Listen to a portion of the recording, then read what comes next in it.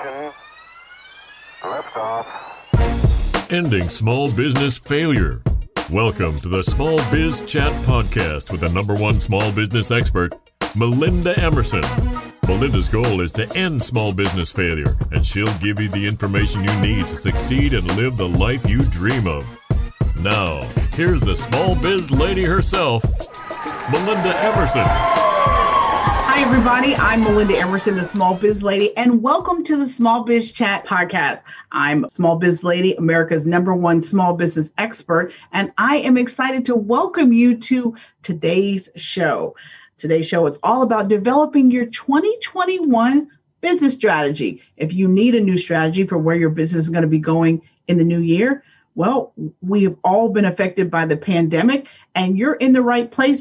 Small Biz Chat it's a live peer-to-peer interview show that gives small business owners a way to get and share valuable information and advice. The mission of Small Biz Chat is to end small business failure. And tonight's show is featuring 3 live guests. And we are also broadcasting from my Small Biz Lady Facebook page, my YouTube channel, and we're streaming live on Twitter via Periscope. On Small Biz Chat Live, our goal is to give our small business audience an opportunity to hear sage advice from multiple angles to grow your business and take it to the next level. So with that, I would love to introduce my guest, Martin Harshberger. He is a small business consultant and business advisor. He's worked for a Fortune 500 company for 15 years doing turnarounds, and then he started a value-added logistics company in Memphis, Tennessee. After 10 years, he sold his stock in the company and became a highly sought-after business consultant to small and medium-sized businesses.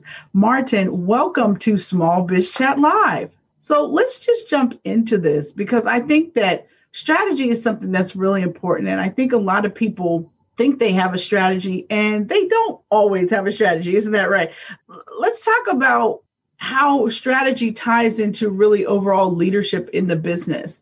What do you think are sort of like the most important attributes of a successful small business leader today? Well, go back to strategy. I think you're exactly right. Most small and even mid-tier businesses don't have a strategy. And when you talk to them about it, they think it's for large corporations. When you talked about 2021, I think you have to look at 2021 almost as a startup. There are a lot of companies that have been down and really go back and do a strategy and do an in-depth strategy lets you understand your own business and your market as well as actually better than what you know now. So I think that's exactly what it is. 2021, you got to look at it because nobody knows what's going to happen. So you better have all your angles covered, right? I completely agree with that, but I also want to take it back to something that one of my old strategy professors said in graduate school. He always said that strategy was about competition and that it was about creating value in your business that is not easily duplicatable by your competition. That's a value proposition, and I can tell you most companies have never done that because they haven't done the strategy and haven't done the work to create a value proposition. They have to sell on price, which most of my clients, when I run into them, is exactly what they're doing. They turn themselves into a commodity by not differentiating. Yeah, and I know selling on price for a small business, that's bad for business, right? Because it seems like a race to the bottom is a race you don't want to get into, right? Exactly, yeah. You can always be, anybody can underprice you especially if you're a small business, you don't have a lot of cash, so anybody can underprice you for a finite amount of time and put you in a bad position. That's exactly what I was thinking. So listen, let's talk about what's going on right now. 1 in 5 businesses has stopped operating and really is presumed dead, right? And many businesses are still on the brink of going under. And now the coronavirus numbers are going back up. I mean, what do you think people should be focusing on right now to save their business? Clarity, exactly what you're going to do and what you're not going to do. I mean, I think what you don't do is more important right now. I think you've got to look at revenue sources. You've got to look at high margin revenue sources, manage cash, reduce costs. Because you don't know what 2021 is going to look like or how long it's going to take to recover. So I think if you're still there, that's what I tell my clients. If you've got low margin business, you can't hire people for low margin business and make it. So you got to try to pick your revenue sources and stay with it. Okay. So what would you say to somebody that actually had to close down and they're trying to figure out, what's next? That's a tough question. I don't know. There is an answer. That depends on the market, I guess. But like some of the retail or restaurants, I don't think a lot of them are coming back. You mentioned that they don't have a deep cash reserves. I was working with a client right before the pandemic hit, where I was doing a refinance for SBA for a pretty good refinance package.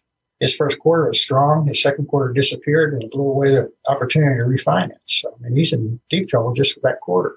So I don't have an answer for that. If I did, I'd be a lot smarter than I am, I guess. Well, I mean, the way I kind of look at it is if your business went under in the pandemic, when you get yourself back on your financial footing and you're able to start another business, you're going to be smarter, right? I mean, you're going to be better because you would learn this expensive lesson. I mean, I kind of feel like all of these things are lessons, right? I think some people get stuck on the word failure, right? You're like, and they feel like failure.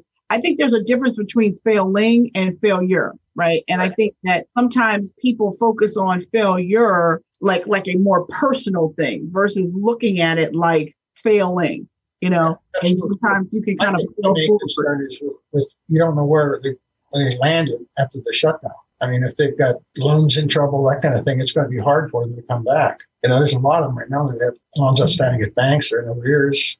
It's going to be a tougher sell. Now, the good news is there's no real hurry for the bank to foreclose on them because equipment and so on, they're not going to be able to sell it. So they may be able to restructure something with the bank and start from there. But most of my clients have outstanding loans, credit lines, that kind of thing. So Definitely. Well, what industries do you think are still growing? You know, we're obviously in sort of like a recession era, you know, economy right now. If you were going to scale a business or build a business right now, you know, what industries would you be looking at potentially investing in? Auto's coming back for sure, starting to. They say housing is starting back, which is good for a lot of clients. Like I have a client that makes industrial seals for he rises and falls with construction. So, I mean, it just depends on what the market comes back. And right now, oil's down. I have a client that does a lot with oil and gas or fracking. Nobody knows when it's coming back. So, again, I think it's market dependent. I think another issue is suppliers. You know, when you do come back, is your supply chain solid? Have they gotten into trouble? So I think a lot when you're coming back is part of the strategy. You've got to get a backup for your suppliers and understand what condition they're in. That's a very legitimate point. I do think one of the things that the pandemic really did decimate is supply chain, right? I mean, supply chain has really been damaged. I mean, we live in an era of global supply chain, right? So, I mean, you know, supply chain was definitely damaged for people, you know, large, you know, manufacturers, you know, mass manufacturers, but even people manufacturing stuff in the U.S. I mean, supply chains got messed up here because people couldn't get raw materials from wherever they were getting them from. China, for one. A lot of the chemicals come from China. And when the pandemic hit, they shut that down. What happened? A lot of large companies bought up what supply was there, and the smaller companies were in trouble. Sure. Where smaller companies always tend to be in trouble. So let's talk a little bit about one of the things that I think people struggle with as they start thinking about business strategy is I think people mistake operational excellence for a strategy. Like we just want to be good at what we do.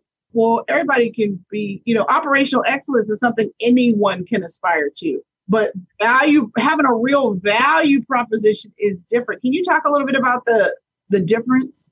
I can give you an example. One client that was in a commodity-based business, but he was doing a lot of R&D, new product development for clients, and then the client would take the product, put it out to bid to see if he was going to make it or somebody else. So we backed him up and said, You're not going to be in the commodity business anymore. We're going to be an R&D company that actually makes product. So he stopped dealing with the purchasing manager that was price sensitive, started dealing with engineering, so he started speccing his product rather than. So when he did a market share, it was a gutsy move on his part, but it really worked out well for him. Oh, definitely. You want to be in on the RFP being developed all day, right? Yes, I mean, that's a great way. Well, that's a great way to ensure that you're always the number one supplier, right? Absolutely, yeah. So there's a lot of ways to develop a value proposition, whether it's service but you got to do something that sets you apart from the competition, because if the customer views you the same as everybody else, he looks at two things, price and delivery, right? Sure. So I know that you say that 50% of businesses don't have a documented strategy. And then you said that of those that do, only about 1% actually execute their strategy. Well, what do you think is missing? Oh, that was in the Bell and Square part. I think it was 10%. I did some work with, I can't remember his name now, the Blueprint to a Billion. He was talking about that as well. It's accountability. I mean, top management usually delegates it down to departments, to middle management, and never reviews it, never holds anybody accountable. It's one issue. They don't review it regularly. The second thing is compensation. When you do a change initiative or strategy and you delegate tasks down the line and you compensate them for day-to-day profitability, what gets a focus, right? I mean, nobody looks at the change initiatives, especially if they're not being reviewed.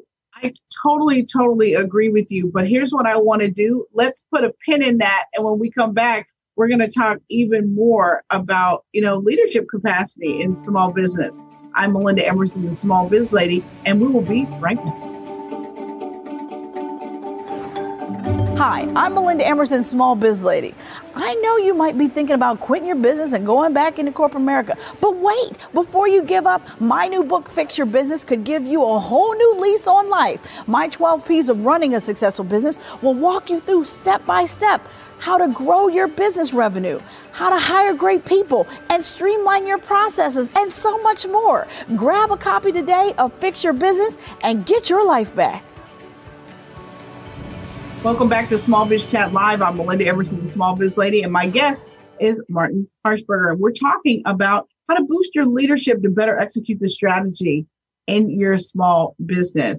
So, Martin, why is leadership so important in a small business, and what can you do to develop your leadership skills? Oh, there's a lot of leadership programs out there. But again, if you do any research on that, leadership programs typically don't work. They don't add value. And the reason they don't add value is there's barriers to change. I read an article in the Harvard Business Review a couple of months ago, and it was really put it well. They said the strength of the people receiving the training is not sufficient to overcome the inertia of the company that keeps it going the same way. So, to go in and just do leadership, you've got to get down and look at barriers to execution down lower in the organization. It doesn't happen. Leadership's important everywhere. And every time I've done a strategy session with a client, leadership always falls out. There's always something there. But I think there's something missing in the leadership development. You can teach a person to change the organization. It's a different thing. Well, I mean, okay, so if you're training people, but you're not changing the organization, how do you fix that? Like, what do you do to actually make sure that the change trickles down? Well, I'm trying to do a new mentorship program right now for leadership development coaches to teach them. I've got a framework I put together this year to teach them how to ask the questions down into the organization and look for those barriers. Because I think the human factors is important. Like myself, I'm a consultant, I'm not a coach, and I don't have the human factor skills. But I've run into times a lot that I wish I did have them. So I think if I could take somebody who had strong human factor skills, I could teach them to go down in the organization and look for those barriers. Interesting. So if someone wanted to get like 3 books where they could learn how to, really develop a leadership strategy that sticks, you got any suggestions for us? The best book I read was No Nonsense Management. It was written back in the 70s. It shows you I'm old, by Peter Slocum. But it was really good. It was short chapters, and it was the general manager's primer. If somebody's going into management or in management now, I think that's an excellent one to look at. Awesome. Well, thank you, Martin. It was great insight that you've given us. And thank all of you for joining me tonight. Please head over to my blog, succeedasYourOwnBoss.com. We'll have more information about all of my guests tonight. And certainly, I want to leave you with this. My mission of Small Biz Chat is to end small business failure. But here's the deal. You never lose in business. Either you win or you learn. Good night, everybody, and God bless. Thank you for listening to the Small Biz Chat podcast with Melinda Emerson.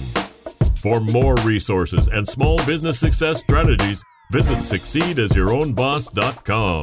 Subscribe to this podcast wherever you listen to podcasts and join us next Wednesday.